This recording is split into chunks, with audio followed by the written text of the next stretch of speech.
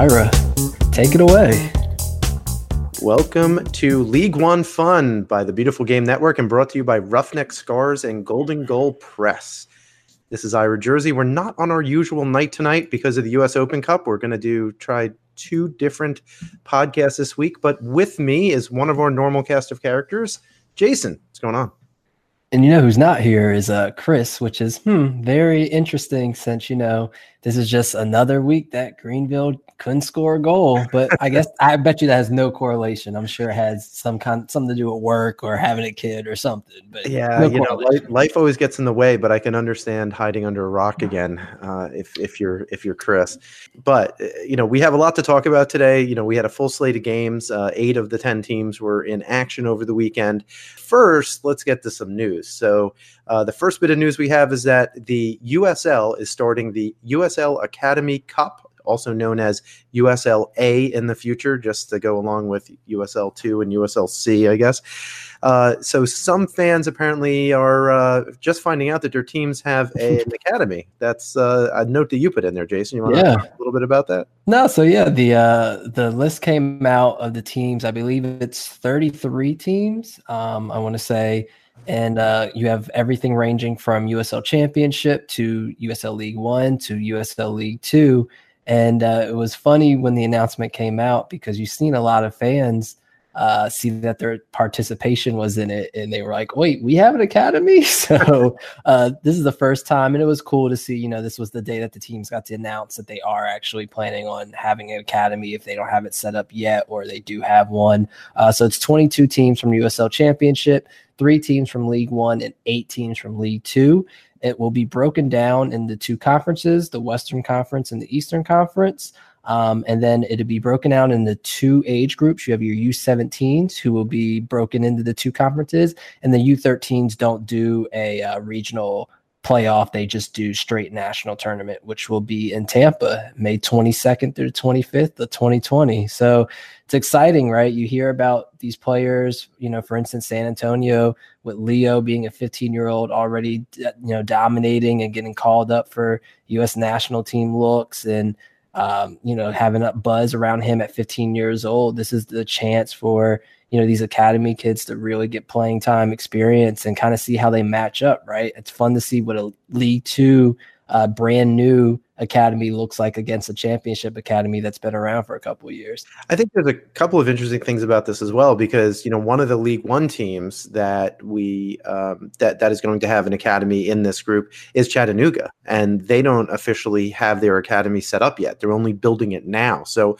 they really only will have the summer basically to put these teams together. So it'll be interesting to see how they compete in the first year of this. By the look of their senior team, they definitely need an academy because I don't know what's going on with them in league play and U.S. Open Cup play. Well, we're pretending we're going to have to pretend that we don't know the Open Cup scores, given that some of the matches are going on as we record this. But also, one of the omissions that I think is interesting is Richmond, because Richmond has a very deep academy relationship with their local Richmond academy there, and the Total Soccer Show guys have done interviews with some of the director of coaching there. So have some others. And so it's a little bit interesting that they've been omitted. I'm not sure why. I have reached out to the team to ask, if there was any particular reason. Maybe it's just that they didn't want to quite yet. Maybe it was a money thing, or maybe it's just that the relationship is not direct. But the Richmond Kickers are partially owned by the youth club. So they do have a very formal relationship, as formal as you can get. And I think that's what Coach Bula was there for a little bit, wasn't he? Yeah, he was. He was one of the senior coaches, and in fact, that's one of the ways that he wound up getting the position at the Richmond Kickers. So, with that, we're also talking about the very first player of the month, even though it's kind of a month and a half or a month and a week, I guess, because we're looking at March and April. So basically, the first 5 weeks of the season. The nominees for Player of the Month right now are Pepe, Antley, Beattie, Coulter, and Gallardo. Jason, do you have a favorite here? Do you like one of these 5 over any of the others? Yeah, so this is coming from USL's headquarters. This is the official League One Player of the Month and their nominees. I think without a doubt it's got to be Antley. it's just what he's done consistently game after game. Still, I think has the league leading in assists, 2 goals, just incredible stats, incredible off the ball movement. And as you see, as the weeks progress, he's getting more and more responsibilities. In the game not last week, but the week before, I mean, he was pretty much on the final third right side for the whole game. They trust him with the ball. He shows great skills. He shows great leadership. It's just without a doubt for him to be putting up stats that you would see midfielders putting up, and great midfielders, right? We're talking league best midfielders. I've got to give it to him. I've been looking at him. There was I had a Twitter conversation with someone who said, "Oh, look, our defender scored." And I said, "Antley's not a defender. The dude's a winger. Like, you just look at his positioning on the field all the time. He does get back and defend, but he's more like your classic kind of wide midfielder who just goes up and back the whole way. I mean, guy's got a motor. I think there is a case to be made for either Coulter or Gallardo as well. I am very happy to see both of them on the list. It's hard to imagine how their teams would be doing if those two weren't on the field at all. They would be way further down the table. I think the difference is right now this is player of the month. So when I hear player of the month, I think of, okay, when you look at the past month, who is the player that has stood out the most, right? As opposed to when I look at Joe for Richmond, he's more of an MVP caliber player, right? Like, he's the most valuable player for that team right now. His creativity is what gives Richmond any kind of offense. But when you look at who was the most impressive player of the month, when you've got someone who ranks in top 10 in passes, chances created, interceptions, passing accuracy, and assists, you got to go with him, right? And that's Connor Antley. Well, I don't disagree with you. But I do agree that probably all 5 of these deserve to be there, with maybe the exception, I think, of Pepe. Pepe did some great things early in. No Pepe love. I love the guy, and I watched him play in the U17 World Cup qualifying in the CONCACAF Championship. He played 2 full 90-minute matches, so he hasn't been with the team for a week and a half or so. But at the same time, yes, he had 2 very good games, but I can't say that he should really be player of the month. I think there's a couple of other people Eric Leonard, for example, I think might deserve a shout, who's not on this list. And there's probably a couple of others if I really thought about it as well. I was going to say, if you had to replace him, who would you replace him with? I think my first pick would be Eric Leonard, because I think he's that anchor in the midfield. And if he wasn't there, again, he's so important to that team too. And he had a couple of really stellar games during the month. League One Fun, only podcast giving central defensive midfielders the love they deserve. Love it. You haven't grown up as one. I guess I appreciate that more than many others. So let's go on to the results then, Jason. So this is the only game that I watched live, but it was Orlando City. That's a horrible choice. Well, I watched all the matches, but most of them on Sunday. But OCB against Chattanooga, and the score was 0-0. It wasn't quite as boring as that sounds, but it also was not a stellar game, in my opinion. There was some pretty sloppy play overall. Frustrating would be the word. Yeah, very frustrating. So OCB kept on taking shot after shot after shot from about 20, 25 yards out. They were weak chances. Like, if you had scored expected goals, and there's probably somewhere we can find that, but I haven't been able to find it. If you didn't expected goals in this match, it'd probably be Chattanooga 1.1 and OCB 0.7 or 0.8. So maybe it should have been a 1-1 game, but it definitely did not deserve a whole lot of attention. And if you haven't watched any of these games yet and you want to pick one to watch, don't pick this one. It's OCB did everything right. Like, they met the girl, got her number, waited, until the next day, 24 hours. We don't do 3 days anymore because of text messaging. Asked her out, took her to a place where, did some research on her Instagram that he knew that she would enjoy, had a great conversation. And then at the end of the night, just threw their tongue in her mouth. And it's like, no, you have to be patient. You have to feel it out. And Orlando City B could be one of the most fun teams to watch in this league. They've had their moments. Like, when you look, I think it was in the 45th minute, right before halftime, they had this brilliant buildup to where they had 4 passes down the field in literally 11 seconds. And then in the final third, they ruined their chance. And Orlando's a fun team to watch. They had 84% passing accuracy. They have great buildup. They just don't know how to finish. And that's why you saw a lot of those 25, 30-yard attempts that were nowhere close to the goal. And so I think it's just that's that impatience, and especially with young kids, they don't really want to keep passing the ball around. They get frustrated that nothing is opening up, so they take the shot. But this is another game where I think Orlando had chances to win and they just blew it because they couldn't figure out the final third. But I will say, if anything, I think Orlando should be more happy with the point than Chattanooga. Oh, and yeah. I know people are going to say Amin Zayed had 2 great looks on goal. Yeah, 3 probably, and just couldn't put it away. I mean, 2 in particular that were right in front of the net, basically open shots. 1 right at the keeper, and the other one, it was a decent save, but not a great save.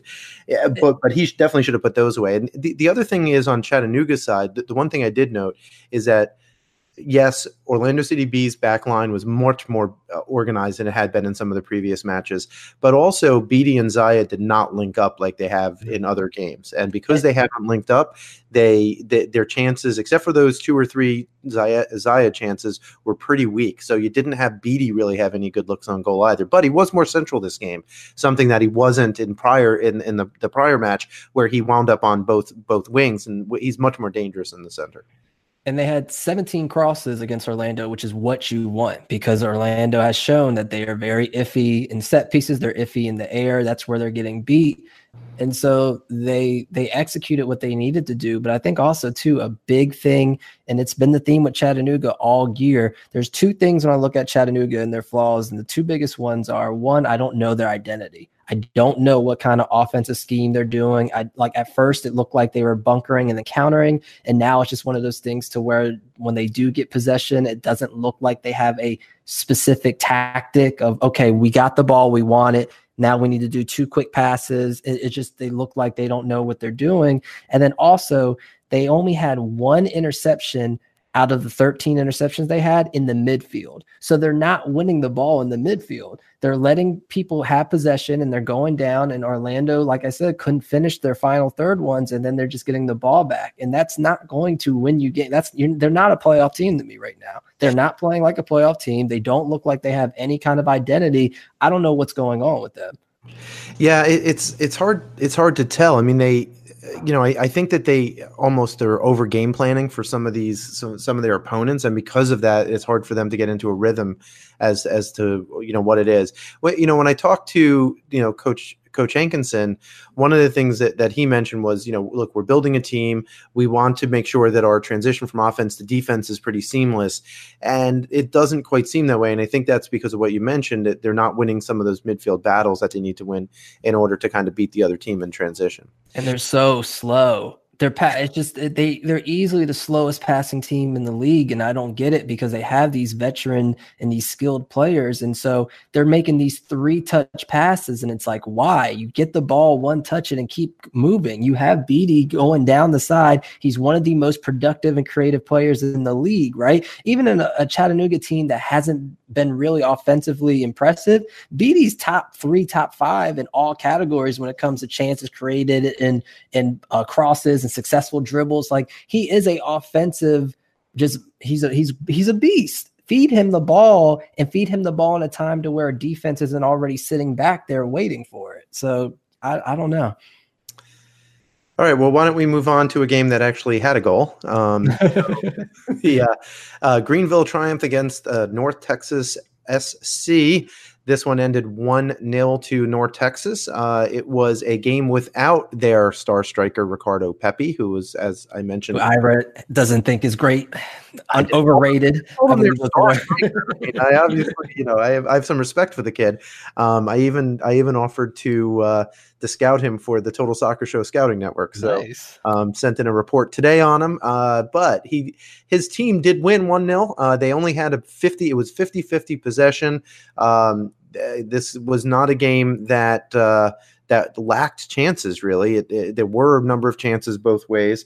There were some good shots, and If Chris was here, I was going to ask him a question. I was going to say, tell me what your team needs again, because it became very clear once again. They had, Greenville had good buildup. They had the ball around the 18, and they just didn't have that guy who could just put it in the back of the net. Keegan is good, but he's just not the I guess the target striker and that kind of clinical finisher that this team needs in order to get a couple more goals in some games. 19 crosses this time, but they succeeded in 2 of them. So it's baby steps, Ira. You gotta slowly work your way up there. And one of them was even in the box. So who knows what could have happened in that one.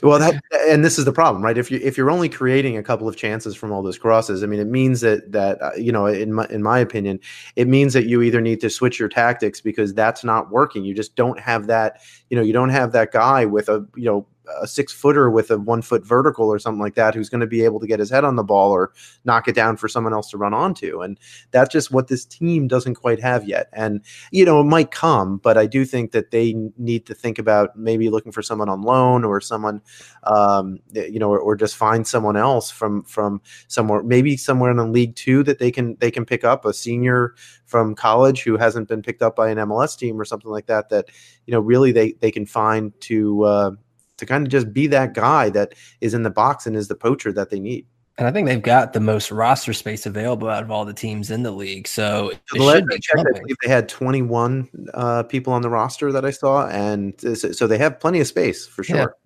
Yeah. One thing I do want to say, though, is we're talking about Greenville. North Texas pretty much matched up well with them, right? Both teams had 5 chances created, so it wasn't like one team was creating more chances than other. Like I said, Greenville only had 1 successful cross in the box. North Texas had 3. North Texas looked good with their passing too, and that's something that this is not the first time I'm saying this. They really impressed me with the confidence on the ball. And one thing that I think Greenville kind of does struggle with is that press, because they were having a lot of sloppy passes and giveaway, and that's what actually led to North Texas' goal. And shout out to Robert, who I think was on the team of the week this week for USL League One from their headquarters, and that he deserved it. He created chances, was winning a lot of duels in the midfield, and then had that 30-yard rocket, which, Dallas J might have been able to save that, but regardless, just to have the confidence to take that attempt and to put it where he did, you got to respect that. And so I really like what North Texas is doing. And there was a part of me wondering like, oh, well, they haven't really played anybody that great defensively and blah, blah, blah, blah, blah. And they kind of showed, against Greenville, who's still probably the most organized defense in the league, like, hey, just because we're kids and we played the least amount of games, we're not afraid to go on the road and play with confidence. There's something I want to note right now, because, as we're recording this, the USL show guys are recording their show. And I'd like to note that,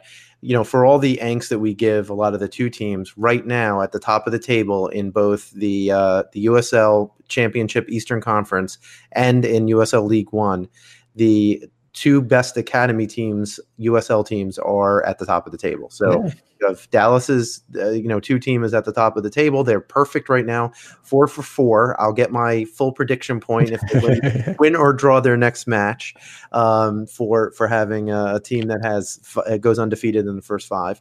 And the other is Red Bulls 2. Red Bulls 2 is at the top of the USL. So, these teams have very good players. They have very good coaching. And I think part of that is what you're talking about, how organized they are, how their press really worked well in order to disrupt a lot of the Triumph's possession in the back and even in the midfield.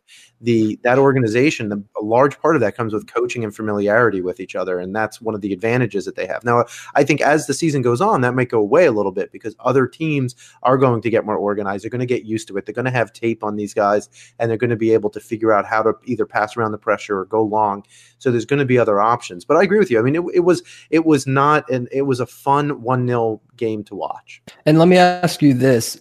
Because it's the beginning of the season, do you think that the 2 teams kind of have an advantage because they go into the first day of camp and they say, here's what your dad does, we're doing the exact same thing. This is the system. This is something that we've already done in previous, before we joined the league. So this is something that should be like that to you. Yeah, 100%. And we've talked about that. I mean, it's the same reason why Tormenta did so well, because they had, 10 players on their roster who had played with the same coach. And who predicted that? Who would have ever thought that would have happened? Yeah, Jason, you got that prediction point.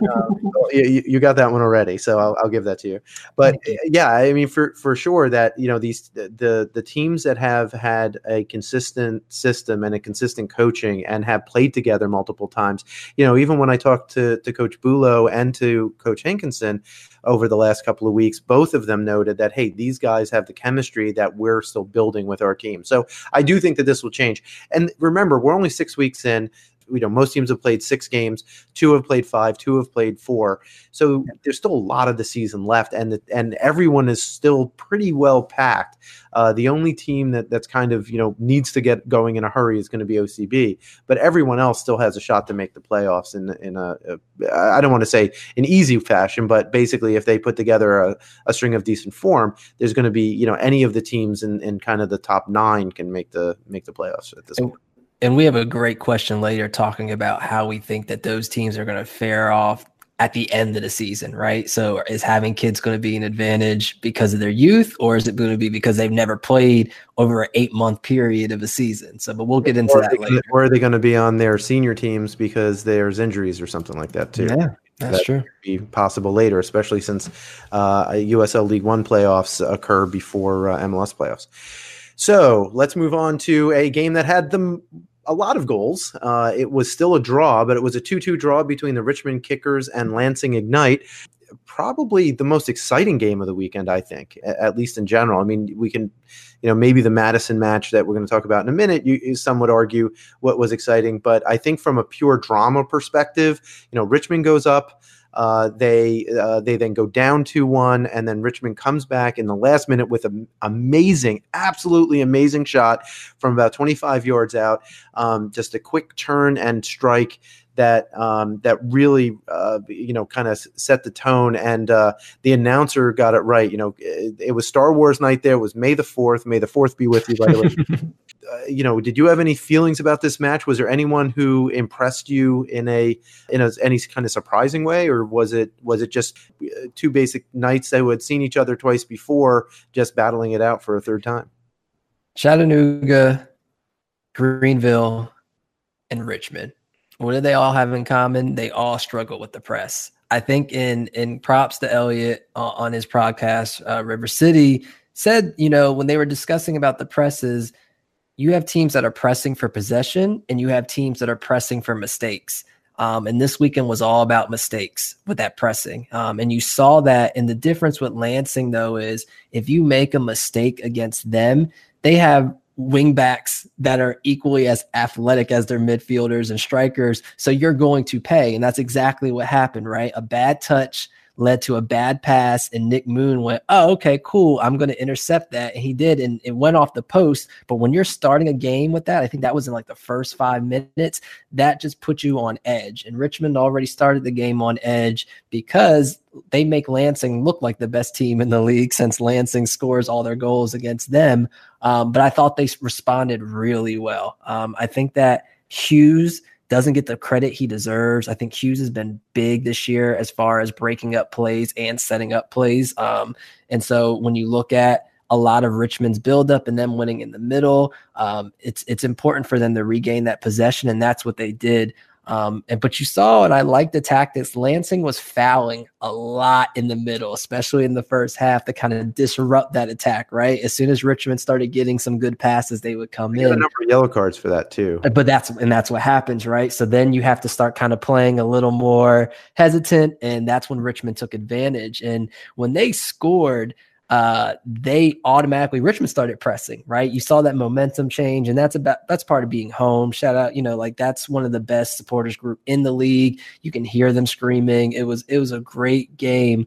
And the goal that they scored was ironic because it was one of those things to where they got down the field in 3-4 passes and put the ball in the back of the net after pressing. And you're like, oh, that's the kind of goals that Lansing should be scoring. But it was a great give and go from Hughes, because props to him for holding that play up, because you can watch Hughes has his back to goal and he's getting pulled and starts falling and still puts that out for, and Joe's going to finish it and anyone's going to finish it. You put it right there. So that was a great first goal. That was Chin who scored that, right? Right, Chin, yeah. That is Chin scored. So here's an interesting thing, right? So both the guys from River City 93 and the Total Soccer Show for their Richmond Kickers Weekly podcast both noted that Chin early on in the season had been very, very left-footed and didn't like to hit it with his right. Guess what? He scored with his right foot. So I don't know if that's something Coach Bulow has been working on with him, but he took the chance. It was one time that shot after the little give and go, like you said, from Hughes, and it was a nice finish. Yeah. But I have to say, so Abubakar Keita got his first start after having been injured and was back in Columbus for a little while. Didn't look great to me. I mean, he was kind of playing left back-ish.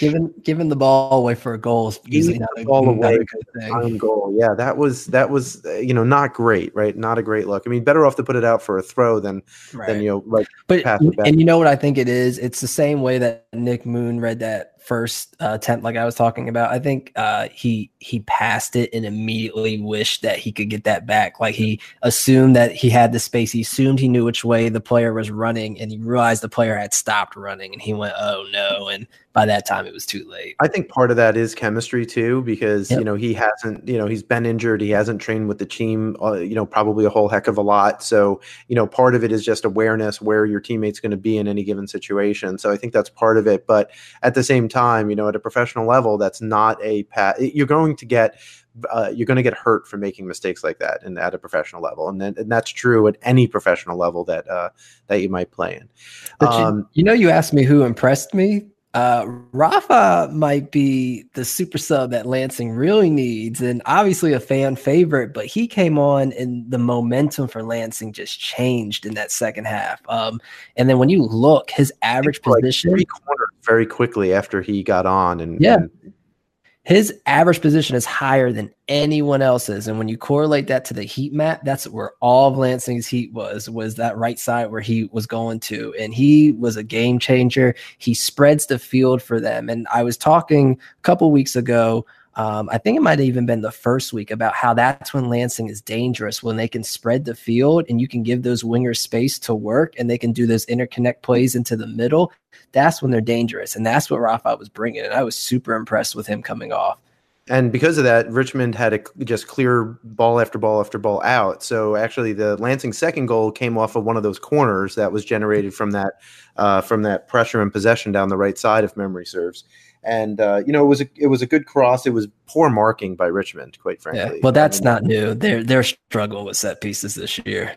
Yeah, and that's probably the way that you're going to beat Richmond this year, is through those set pieces. But that being said, Richmond, on a night where they were at home and had a good crowd, they did not give up. You want to talk through the last goal, because it really was a wonder goal, like right at the close of the match. It's a goal that gets you a kiss from the coach. If you haven't seen that on Twitter, definitely go out on Twitter and look up that, because it's hilarious.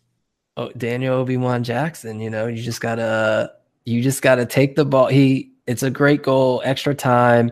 He takes it. The turn is great. And I don't even think the keeper or anyone expected him to turn and shoot the way he did. And even if they did, the way that was a rocket, I was going to try to make a Star Wars rocket, but I don't know the name of their spaceship. It was a laser into the top corner. Right. So, but it was an incredible shot. And it was something that I think he needed. I think that he's had, and he even had a touch earlier that game to where it was just a great save. It could have went in.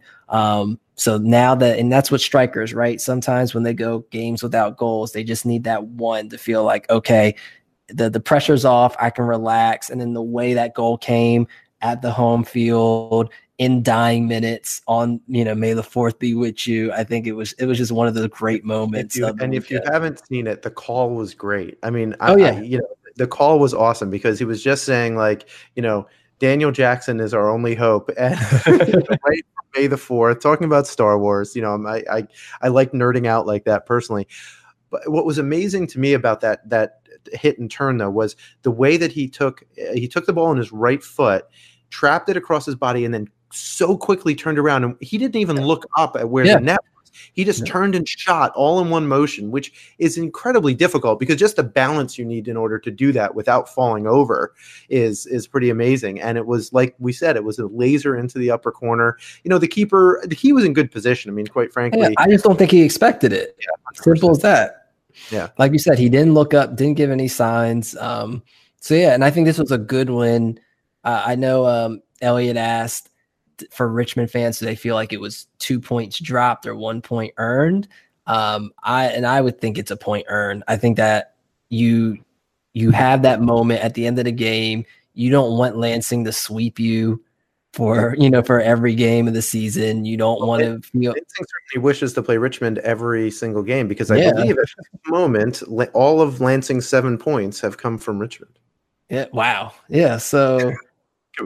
It's tough. One thing I will say, another player who I want to shout out that's probably that's not getting too much of shine is Shinovsky, right? When we don't talk about center backs, it's usually a good thing, and we haven't really talked about him because he hasn't made any mistakes. He might be the best defender in the air. I don't think he won 8 of his 9 he won all of his aerial duels, I should say, and won 8 of his 9 regular duels. And I just think that he's been a rock for them. And what we were talking about with a team that is not the greatest with set pieces, it's important to have him, kind of be that presence to say, okay, here, this is what we need to do. And I think that if Richmond, if he can work with the team and they can get the set pieces together, they're going to win those 1-0, 2-0 games that they're built to win.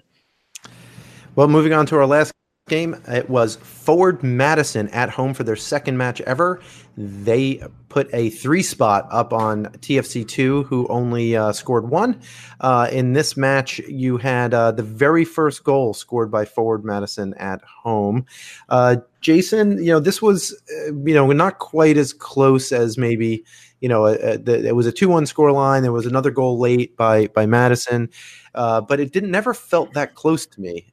Did you have a different opinion? Yeah, no, I think the way Forward plays is defensively there. I think Forward's sound. I think the difference now is Paulo Jr. was coming back deep to get that ball, and him probably being their most creative player is the difference, right? Having the pivot of him in the midfield. And even though Don Smart, player of the game, player of the week, both those goals were set up from Paulo Jr. When you look at that goal from Connor Manley, overlapping, one of the things that I talked to Akuba and Peter Wild about when I was in Chattanooga for the game was they really like Manley because they like that he overlaps. They like his crossing ability. They like his shooting ability. They say that he's got the skills of someone offensively that just plays in the back. And then you saw that, right? So Paulo Jr. has this amazing pass to Don Smart crossfield. Don just leaves it off for Manley, and he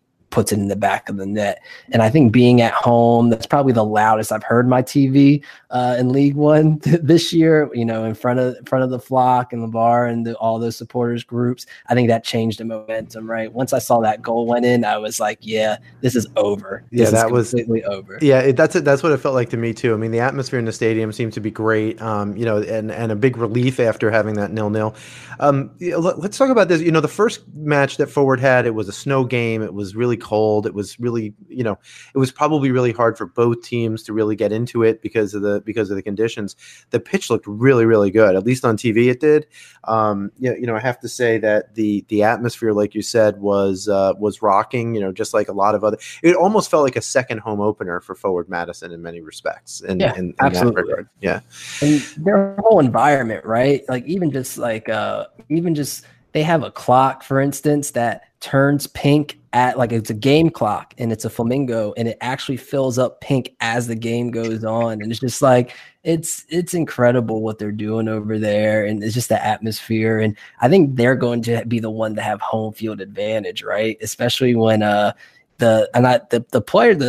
supporter section is super close to the field, right? That's one thing I noticed. And you see that in a couple of games, but that's super close to the field. And so, when Carter Manley scored that goal, I mean, the first one, obviously, when Paulo Jr. scored their header, their first goal, in that stadium and everyone went wild. It was just incredible to see that reaction. And that really is going to energize the team throughout the year. And that's going to give them a couple goals just based off of that adrenaline alone. Yeah, and props to TFC too, because at one point when it was 2-1, they really were pressing for an equalizer. They didn't give up. They didn't have a ton of great looks, but they definitely were pressing to try and get that equalizer rather than just being content with losing by one. So props to them. Again, another young crop of kids basically who they're probably going to be better than most of us think. So this was their first loss of the season as well. And it's interesting, their rotation, right? I don't think Endo played this game, and I know in time Sheffelsberg has come off the bench, but this time he was one of their best players on the field and created a lot of chances and disrupted. He's just a wrecking ball that goes through and just disrupts anything that you try to put near him. So I'm curious to see moving forward. That's one of I think a lot of teams you kind of can figure out, the starting lineup. You might guess one or two players wrong, but that's the team to where I'm kind of iffy every week. Who are we actually going to see? It'll be interesting to see. Actually, I'm looking forward to seeing North Texas against TFC2. I think that could be a really interesting match, which is I think coming up in the not too distant future. Who do you think by the end of the season? Who do you think is higher on the table, TFC2 or North Texas?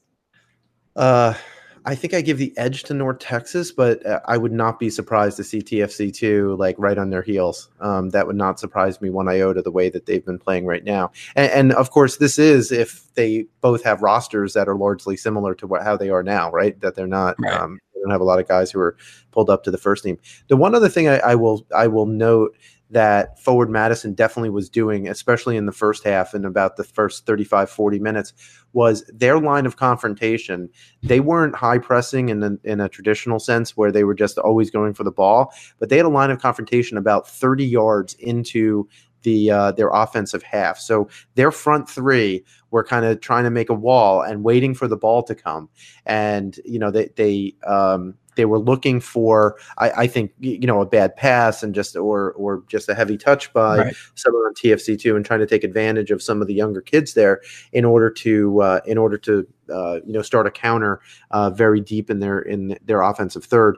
The goal didn't come from that, but at the same time, it easily could have. So that was an interesting tactical nuance that I think if anyone is going to watch the match, they should look out for that. And I will say, out of every team in the league, I think Ford is the one team that's getting better and better every week, noticeably, right?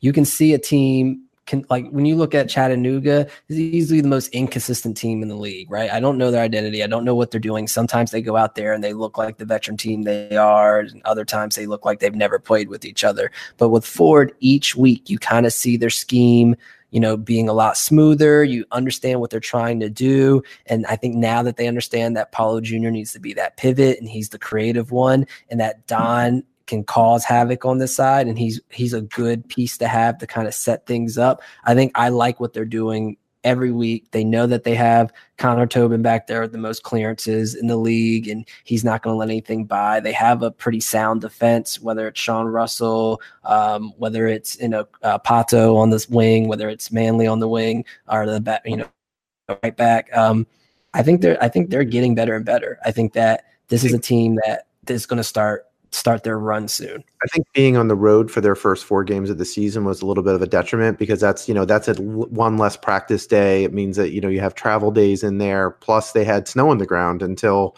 they probably didn't start training outside until right after their first home game, because, there was snow on the ground the first home game. Yeah. And injuries too, right? Wyatt was hurt. Pato couldn't play, eligibility stuff. So it's just they didn't really have their set roster either until week 3, when it was just okay, this is the roster we actually want to put out. So yeah, I'm excited to see Ford moving on and see them this weekend as well.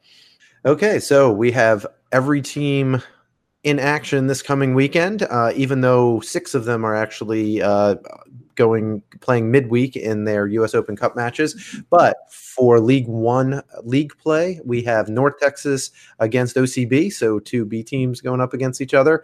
Chattanooga Red Wolves are home to Forward Madison. Lansing Ignite play Greenville Triumph. The Richmond Kickers play FC Tucson, and those are all, I believe, on Saturday. On Sunday is Tormenta against Toronto Football Club 2. Which one of these would be the one, if you had to watch one of these and only one, Jason, which one? You know what? I think I'm going to go with Richmond and Tucson. Oh. I think that, you know what? I think Tucson, because maybe it's because they're on the West Coast, they don't get too much love. I think Tucson's a sneaky team. I think they have a lot of good players that don't get the recognition they should. I shouted a couple out this week, and I think that with them, right, it's all about their offense of getting it together. Because defensively, I think they're sound. It's just that with their team, they have the least amount created chances in the league. They don't have, somebody up top that's been a consistent goal scorer, and mostly it's been Vega just banging off of free kicks for them to get goals, right? So if they can figure a number 10 that they had signed back in December. Yeah, if only they only had a creative number 10. But no, I really want to see if they can somehow get that midfield together and start having faster attacks and getting Delgado involved, because I do think Delgado's a great finisher. He just needs to get the ball more. I think they're a team that if they can start, connecting the midfield, teams are going to kind of look over and be like, oh, it's Tucson. They're going to bunker, and we just need to – and I think they're going to surprise people. So that's probably the game I'm most intrigued by. And that's also because Richmond focus on the midfield so much in possession. It's either going to be a game I can see Richmond winning 3-1, or this is a game where Tucson surprise them and win 1-0. Well, I'm going to be watching the Lansing Ignite Greenville Triumph match. It's a high press team against a very defensively organized team. I think tactically, like if you like tactics and not just, punch and counter punch, then I really think that that's a match that could be tactically very interesting to keep an eye on. Greenville's away that game, right? I believe Greenville's away at Lansing, yes. Yeah, they're done. They've got the hardest U.S. Open Cup game tomorrow. They don't have rotation. They got to travel to Lansing. If they lose, especially if they lose on Wednesday, they're done. Well, so one thing I think that Greenville might do, and one of the things that we've learned about Lansing so far is that Lansing don't like to have the ball, right? Lansing like to let you have the ball, let you make a mistake, and then pounce on you and punish you for your mistake. So if Greenville it can stay organized in your defense, just kind of hit long balls and say, go ahead, have the ball, Lansing. I could see this being like a 1-1 draw easily, but like having a lot of tactical nuance to it that could make it interesting for a nerd like me to watch. I just think with Fickey and Stoneman in the center, I don't see Greenville crossing the ball and putting anything in against those guys. I don't. And I don't think that Pollock and Politz have the speed to keep up with Steve Duke and Toomey on the wings. And so I think, like you said, I think they're going to try to give Lansing the ball. But as soon as Greenville moves up, if Nick Moon or someone gets that ball, it's over. I think that Lansing's just going to pounce on them and score off a counter attack. So as we speak, there's a couple of U.S. Open Cup matches going on, and just so you get a timestamp, right now Tormenta 2 is beating the Chattanooga Red Wolves 3-0 in the 75th minute. 3-0 in the 75th minute. Yep. Forward Madison is at halftime with the Milwaukee Bavarians. That is 2-0 to Forward at halftime. So with that, I'm not going to go through all the U.S. Open Cup matches that are going on. Hopefully, by the time this drops, you'll know the Tuesday matches. The Wednesday matches won't have kicked off yet. But we do have some questions in regard to that. So fan questions. First, Weston Shelton asks, which team will most likely advance to the third round of the U.S. Open Cup? So this is the first round that's going on now. So who is most likely to win the next round? I have to say it's not going to be the Chattanooga Red Wolves. I'll get to them in a minute. Irish, you start. I'm still trying to gain my composure. This is a 4-day-old team. Y'all losing to a 4-day-old team? Oh my God. So here's my take on this, and obviously a big part of this is, who is your next matchup against? So if Richmond win, which it looks like they will. I thought they were playing today. They were up. They were up. They won 6-2. Yeah, so they won 6-2. They now go to North Carolina FC. That is a hard nut. North Carolina FC is not doing great in the USL East, but they're also not as bad of a team as their record shows. So I think that will be difficult. Could Richmond do it? Perhaps. They get the tactics right on the day, and their players play well versus North Carolina maybe that has an off day. It's possible, but that's hard. So I really think, just based on the matchups, that it's probably the winner of the Greenville Triumph and Tormenta match, because they will go up against a Charleston. I think that they match up better with Charleston than Richmond matches up with North Carolina FC, especially since it looks like the Red Wolves won't, unless a miracle happens. Although we saw another miracle this afternoon in the Champions League over in Europe. So I'd say it's probably the winner of them. Forward Madison's another one. They're going to have a hard draw for their next match as well. So that's Jason. What do you think? Yeah, that was going to be mine. I think if Forward wins, who do they play? Do you know off the top of your head? Is it El Paso, right? Yeah, I think so. Yeah. So that would be great, because that's a fun branded game. I think both of those teams, new teams, have been great with branding, have had great fan turnout. So that might be the most exciting from an atmosphere. And then Lansing would play Chicago, right? So I don't know. I think Madison would travel to El Paso too. Okay. So I would definitely go. And Tormenta's already played Charleston, beat Charleston earlier this year. Preseason matters. I don't care what y'all say. But yeah, I think in Charleston, from what I've seen, I haven't gotten to watch too much USL Championship, but the counterattack is what they struggled against last year. I don't know how they've been doing this year. But obviously if Tormenta wins as the best counterattacking team in the league, they're going to be in trouble. And I think that they probably have the best chance, although I wouldn't count out Ford against El Paso. I think even though they're traveling, like you said, Ford's already they benefited from traveling those first 4 games this year, right? Or the first 3 games this year, however it was. So yeah, they're used to it, and now they're traveling the warmth. They don't have to play in snow and all that good stuff. So all right, so River City 93, I'm assuming that's Elliot, our friend over there, who's been on the show before.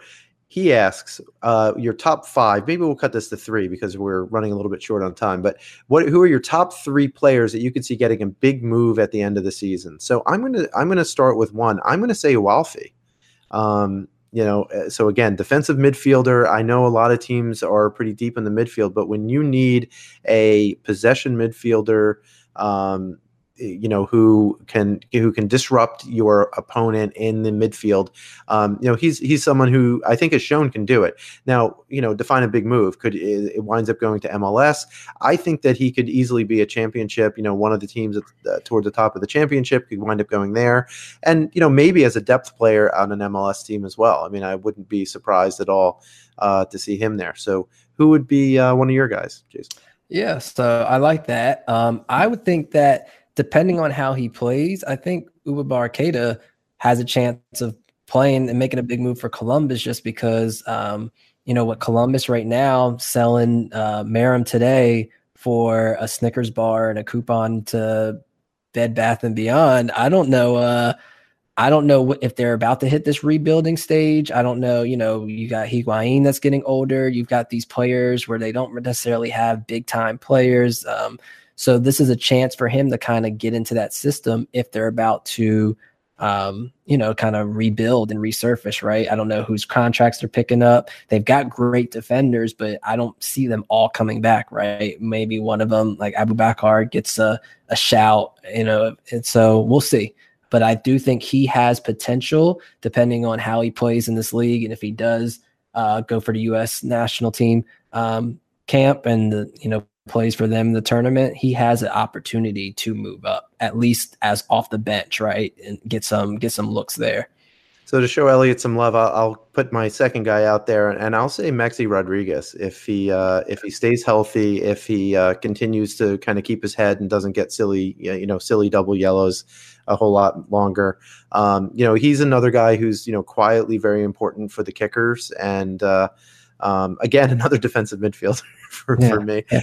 But he's again another player that I think is has potential to play higher. What's interesting is we don't know for a lot of these players what contracts they're on. If they're on 1-year contracts with options, or if they're on some of them might be on 2-year contracts. So it's hard to see who gets a big move. I think this big move is a player basically doesn't immediately re-sign with their team and probably gets an offer from someone else for more money in one of the higher leagues.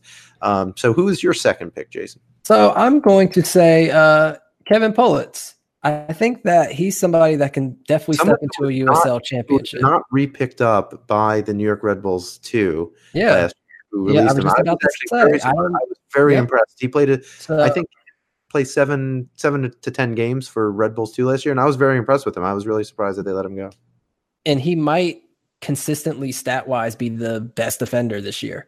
I think every single game he's averaging 5 interceptions, 7 clearances, 7 won tackles out of 9 tackles. I think he's just a solid defender. And I think in USL Championship, where you have teams like Hartford that have already given up 18 million goals in the first 10 games, teams can use defenders, right? And so I think that's somebody who definitely could have a chance to move up to USL Championship. So I'm going to take your guy, Connor Antley, as my third pick. I like you said, he's been tearing up the league so far. I think if he stays in this kind of form, it would not surprise me at all it's possible he can end up somewhere else in the summer. I hope not for the league's sake, but and certainly for his team's sake. But I think Connor's another guy who would not. He's kind of one of those value guys. I could see some MLS teams poaching a lot of kind of guys as depth signings and as kind of not flyers, but basically value signings that you could pick up for just play these guys in the Open Cup games, play these guys spot minutes, and and maybe for just for some depth as right behind your higher paid starter. Yeah, and I saved my last one. The Darlington one for last. I was going to say Austin Ledbetter, but that's cheating since he already did get that call up. But you know what I think? I'm going to give it to who I think is my most enjoyable player to watch in this league, Nick Moon. I think athleticism is something you can't teach. I think that because of his versatility, he can play in multiple positions. And I think, during the offseason, any camp would love to have him. You always want to have a utility guy that you can bring off the bench and put in 3 different roles and have absolutely no problems, fitting in. He's shown that he can strike the ball. He's shown his defensive skill. He's shown he can dribble. He's shown his crossing abilities. There's not much he can't do. And when you have a player like that, I don't care if it's MLS, USL Championship, any team in the world can use a player like that where you can just plug in and know that you'll be okay. Our next question comes from Keith, and I'm sorry if I mispronounce your name, but is it Kamachi? I believe so. There we go. Okay, so not as bad maybe as I thought. How will teams with mostly recent college players and academy players fare in a season lasting 8+ months? Will the youth carry them, or will they drop off in the end? So I'm assuming that, so not everyone in this league, keep in mind, is college players, but you do have some teams that have a significant amount of recent signings. And a lot of players, for example, on Tormenta had come from their PDL, now USL League 2 side. So let's separate it from the players who can vote and the players who can't vote. Right. We'll do it like that. I think when we're talking about recent college graduates are much different than academy players, right? Because recent college graduates, they played in college. They are 22, 23 years old. So they players who can drink and players who can't drink. Yeah, that's probably the better way to do it, right? So the academy players, I think, are much different. I think the academy players, because they've played year round, because they haven't gone to college and basically played this weird split season, they might actually have an easier time going the full the full 8-month season, as opposed to a college player who was used to playing really hard August through November, and then basically, only training 40 or 50 hours from January through May until the PDL season started, or USL League 2. Sorry, I still haven't gotten the branding complete in my head yet. So I do think that my personal opinion is that it really depends on the player, but I think academy players at some level have a little bit of an advantage over some of the college players. And this is what I was talking about earlier with TFC2, right, in North Texas. And so when you look at those players, you think at the end of the season it helps them being younger in college graduates, or do you think it hurts them? Well, I think, generally speaking, a 22 or 23-year-old, you'll probably be a little bit better off because you've just had more training and you've just got. So what about North Texas, where you have these kids? So how do you feel that they're going to fare at the end of the season? I think they'll be all over the place. It'll be more of a mixture. So you'll have a couple who just, have some abilities. They've taken care of themselves. But in fairness, they've also played these 8-month seasons, right? So if you go do the Development Academy season, the Development Academy season starts in September and goes until March, April, right? So, in fact, actually there's a few games now. I'm going to one on Saturday. So, so they're used to these longer seasons, but they're also only training probably 3 days a week and then having a match. Whereas, in a professional environment, you're training 5 or 6 days a week, depending on the week. Okay. So in the last 3 games of a neutral schedule, you have North Texas and you have, I'm not going to use Chattanooga because they obviously can't even beat middle schoolers right now. You have, let's say, Ford Madison, a team, that's got older players. Who do you feel more comfortable with? Forward Madison, just because of the experience. Okay. So assuming everyone's healthy, right? I think that's the other thing, right? Is that more wear and tear you have in your body, then obviously it gets harder and harder. I can be almost everyone in the league's father based on age, but the fact is that as long as you can stay healthy and you take care of your body and you have good training and fitness, then I would give it to the people with more experience toward the end. I mean, it's also a matter of, one of the dangers too is that when you're talking about a 17 or 18-year-old, you're used to going at 100 miles an hour all the time. And now the next thing you know, you can't do that for 28 games in a row. You just can't. Right. So you have to, sometimes pace yourself. You have to be able to say to your coach, hey, coach, I can't go 90 today. Take me out in the 60th minute because, I need a little break.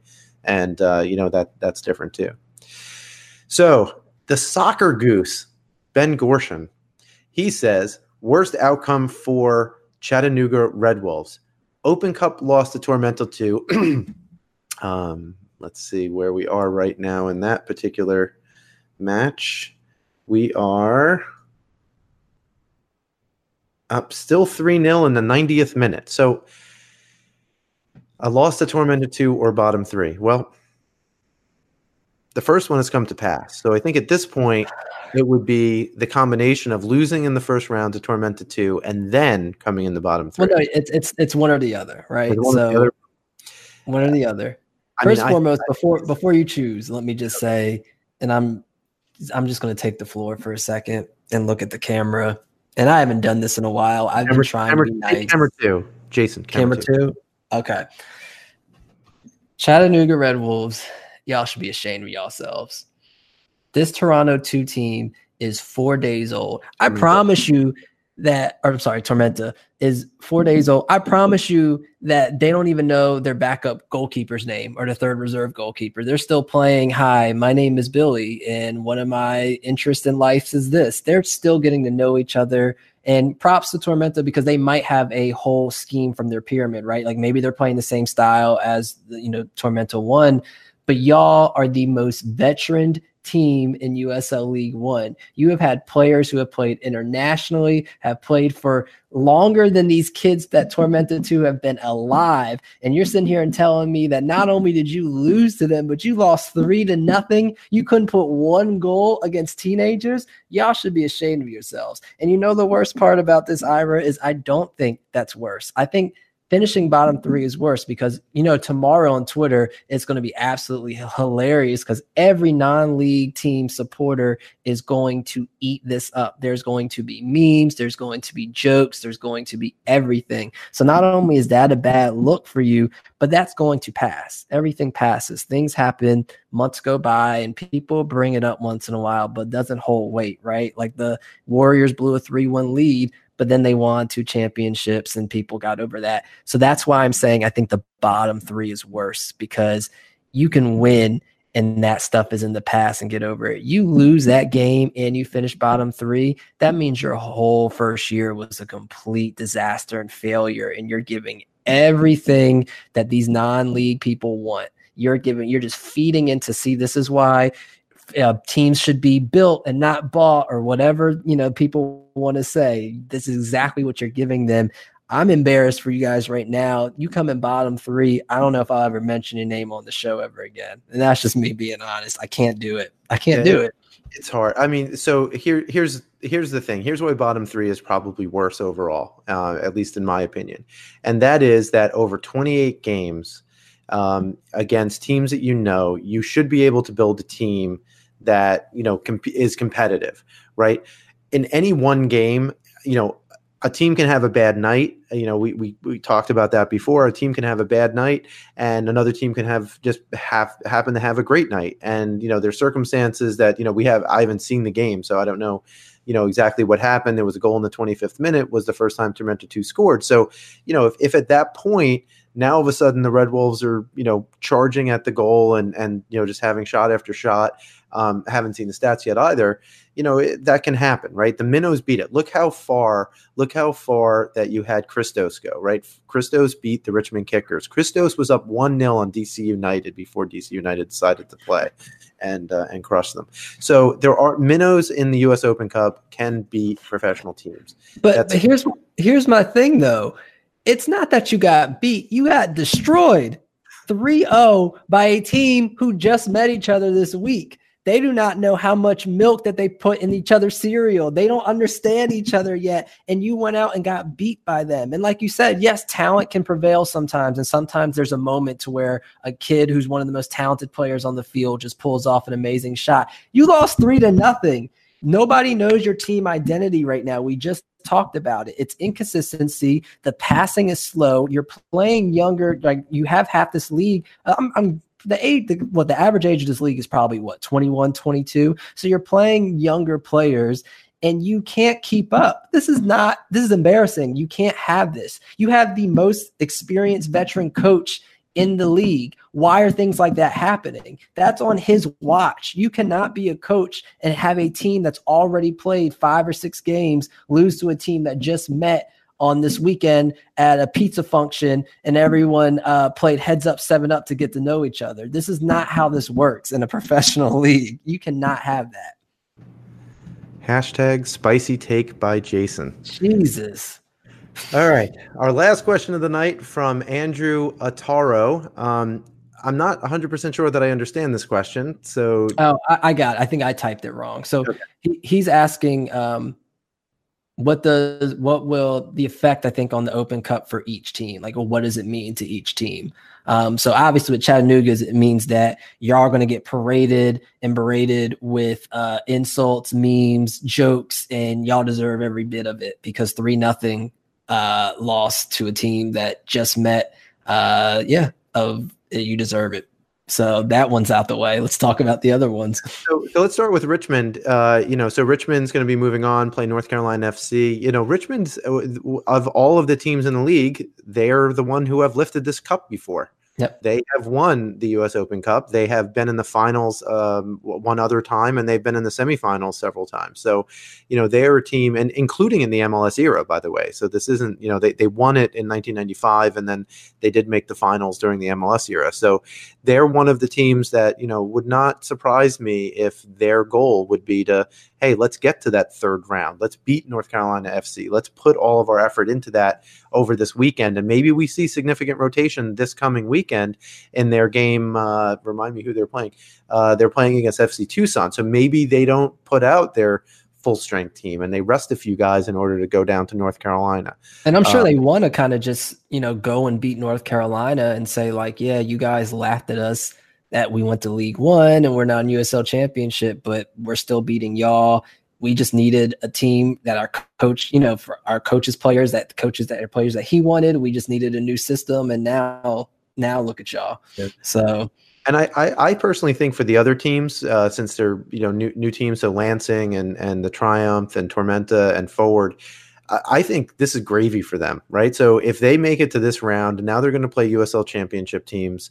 If they lose, they lose, and they say, okay, that's fine. We're League One, but but if they win or they make it really competitive and go into extra time and lose 5-4 on PKs or something like that, they have to hold their head high and say like, hey, we stood toe to toe. And so anyway, that's my. Do you see any teams rotating and not playing full strength this upcoming weekend based off Open Cup? It's funny. I would think at this point, Greenville. Greenville's tough because they play on a Wednesday tomorrow, and then they play Saturday, and then they play. I think do they play Tuesday or Wednesday of next week? I don't know if that's even been scheduled yet. Actually, okay. I think it gets scheduled after they know the matchup. So gotcha. Yeah, I don't know. That's a good question. I would think that there has to be at least a little bit of rotation, particularly especially for the teams that are traveling, that you would try to do some of that.